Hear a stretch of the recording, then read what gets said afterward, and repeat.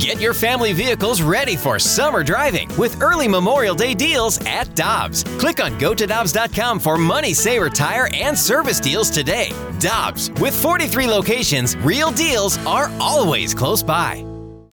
When you need mealtime inspiration, it's worth shopping Kroger, where you'll find over 30,000 mouth-watering choices that excite your inner foodie. And no matter what tasty choice you make, you'll enjoy our everyday low prices, plus extra ways to save, like digital coupons worth over $600 each week. You can also save up to $1 off per gallon at the pump with fuel points. More savings and more inspiring flavors make shopping Kroger worth it every time. Kroger, fresh for everyone. Fuel restrictions apply. It's time to talk Tigers football with Gabe DeArmond of PowerMizzou.com. Brought to you by James Carlton State Farm. James Carlton will donate $20 to the Mizzou NIL Collective for every quote they give you when you say 101 ESPN. Welcome back, Balloon Party, 101 ESPN. Timothy Michael McKernan, Jackson Bennett, Burkett, the text line, Friends of the Feather. Very understandable. They're wonderful people. Wow. What? Wow. What? I'd like to distance myself from that real quickly. Good morning. You're listening to 101 ESPN. Tim McKernan with you here. And earlier in the segment, Jackson Bennett Burkett made a condescending remark about the people who are supporting our show by listening to it, with a flippant remark that they are, quote, wonderful people. On behalf of 101 ESPN, Jackson Burkett is merely an employee of the radio station and does not speak for, most importantly, me or anybody else, which is less important. I'm more so an underling. You know, I just come in and try not to break anything, and I've failed. And that's on me. From the 636, I feel attacked. Good, you should. Let's see if we can cancel Jackson this afternoon. Oh, that'd be nice. We'll get to work on that after we talk it over with the Colonel, brought to you by James Carlton of the Carlton State Farm Insurance Agency. Ladies and gentlemen, it's Gabe DeArmond with us on the Brown and Crouppen Celebrity Line. Gabe DeArmond of PowerMizzou.com. Colonel, I can't get a hotel in Columbia unless I want to spend $400 for a Drury Inn. All due respect, that's not in the budget. So I was wondering if I could have a sleepover tomorrow. No. I'd also like to say I want to be no part of a show which is condescending and sarcastic to its listenership. I don't identify with those things at all. No. Thank you. Good. That's not your brand. Exactly. Good for Gabe. Jackson is on his own island with these condescending remarks. Colonel, I heard Mike Kelly talking on Tiger Talk earlier this week that there is the talk of a sellout this week. Is that still live? Yeah, supposedly it was like upper 50,000 tickets sold as of Wednesday night. And, you know, of course, as soon as you tweet that out, the immediate response is, well, it's going to be 47,000 Georgia fans. Speaking of being condescending to our audiences. If every seat in the stadium is full for the first time since 2018, that would seem to be a good thing to me. But just disenfranchised as all get out. Well, I would love to see Missouri compete with Georgia tomorrow. That'd be fun, huh? but I can't figure out how they would be able to score enough to do that. So we asked on one of our shows earlier this week, like, what letter grade of a game would Georgia have to play for Missouri to have a shot? Because obviously, if Georgia plays an A game, Missouri's losing, right? So is everybody in America. But where do you come down there? Georgia has to play a what game for Missouri to have a shot? My honest answer is F. I said probably D plus. You know, like that. If Georgia plays D plus, Missouri plays like an A game. I think they've got a shot. But more important than that, honestly, I just want to see a team come out and actually attempt to play its game. I mean, I've thought more and more about this throughout the week. I thought last year's game against Georgia, I mean, it was 43-6, and Missouri fans honestly came out of that game feeling like, hey, that was pretty good. That is true. That is true. I do remember that. From the opening snap last year, Drinkwitz just played not to get beat by 60. That seems to be something he does every once in a while. See the Texas A&M thing last year. Like, I'd like to come out and empty the playbook and run your plays. I mean, I understand Missouri and Georgia are not on the same level in any regard, but this is a team in your conference. This is a team in your division. If you're just going to sit there and go, well, we got no shot to compete, I mean, hey, the fans can say that. You and I can be on the radio and say that, but that shouldn't be the attitude of the team coming out on the field. Go at least take a shot. If you get beat by 60 points, who really cares?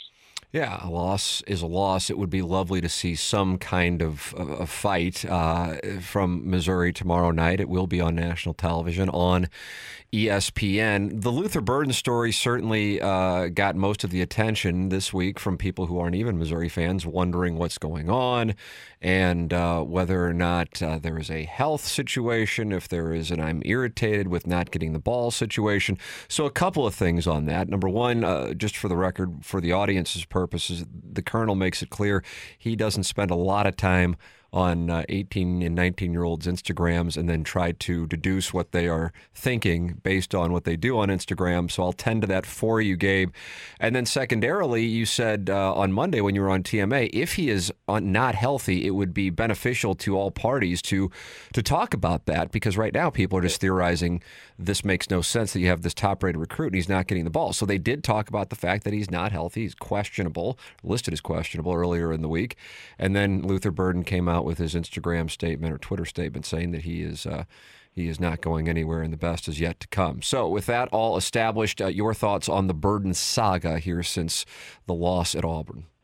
Yeah, there's kind of two parts of it. I mean, the injury thing is I commend them for saying, hey, he's not 100%, but then you get into this gray area of is he hurt or is he injured or what, because he's questionable for this week. But he played in the second half last week. I mean, I watched the whole second half. I think it was 11 offensive snaps. They threw the ball to him a couple times. Obviously didn't complete them, but they did target him. He was back on punt returns, and even though Eli Drinkwitz said he wasn't supposed to return it, I mean, to me, there's a healthy enough to play and not healthy enough to play. And if he was healthy enough to play last Saturday, what would make him not healthy enough to play this Saturday? So it's a tough situation, and people got mad at me. They said, well, you said they should come out and say if he's hurt. And they did, and yeah, they did. But there's still just a lot we don't know about that. And so that's the first part. The second part is I went through every true freshman receiver in Power 5 football plus Notre Dame yesterday. He's actually second in the country in targets, fourth in yards, and second in all, and tied for first in touchdowns when you include all-purpose yardage. That includes punt returns, rushing attempts, all that. So the idea that he's not getting the ball or not getting opportunities, I think, is actually not true. I think comparatively speaking to other true freshmen. To other true freshmen, and I understand he's the number one receiver in the country and all that, but some of these other guys, I mean, the number two receiver in the country last year plays for Arizona. He's got 11 touches for 200 yards. Which actually both those, they're all receptions. So receiving, he's ahead of Luther. But all told, he is behind Luther. I mean, it just goes back to what we talked about in the summer. When a kid like this goes to a place like Missouri, there's a different level of focus and attention, and it's not really fair to the kid. I mean, we're seeing Dominic Lovett in year two has gone from a guy that people said, well, why don't he get the ball more, to leading the SEC in receiving.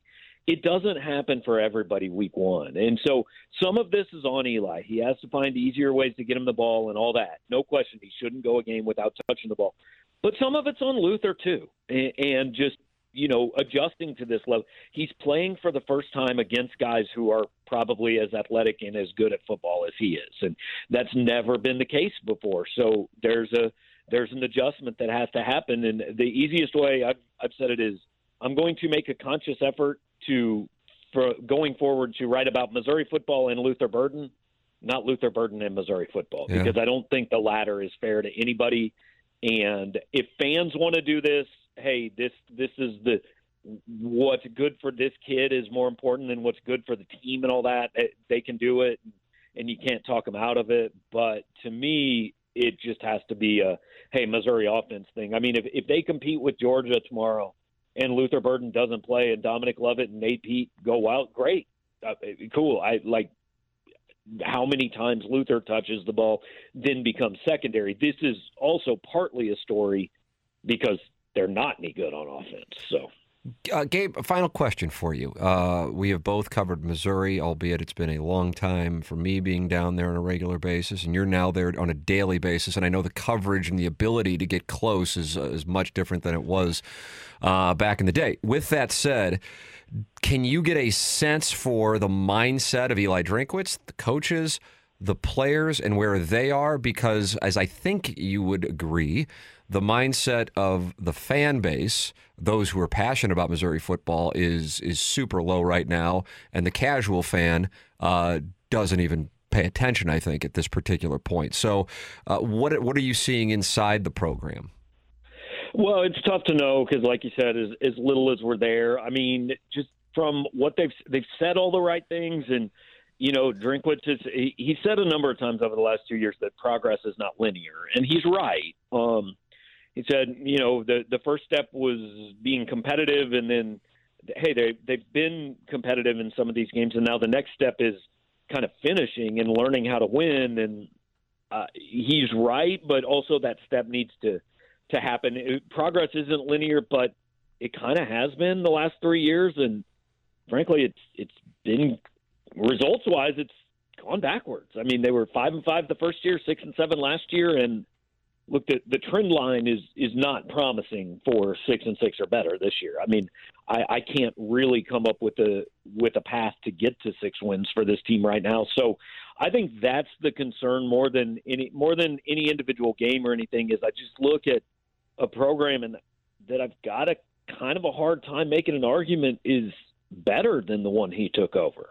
Gabe DeArmond. You can read more at Power Mizzou, all the coverage tomorrow and tomorrow evening and throughout the weekend at PowerMizzou.com. Gabe with us every Friday here on 101 ESPN, presented by James Carlton of the Carlton State Farm Insurance Agency. Colonel, enjoy it, and don't be scared if I knock on the door tomorrow around midnight looking for a place to stay. I mean, I may not be home by then. I think my wife will be a little baffled and probably won't answer the door. Wow. That's a shame. That's a shame. I mean, it'd be like having George Clooney knocking on the door. That's what I've been told. Well, I mean, I'm glad that you're able to maintain that positive outlook. Thank you. Look at that. And that is how the Colonel handles things on Power Mizzou. Thank you, Gabe. All right, guys. See you. There he is, the Colonel Gabriel P. DeArmond of Power Mizzou, brought to you by James Carlton of the Carlton State Farm Insurance Agency.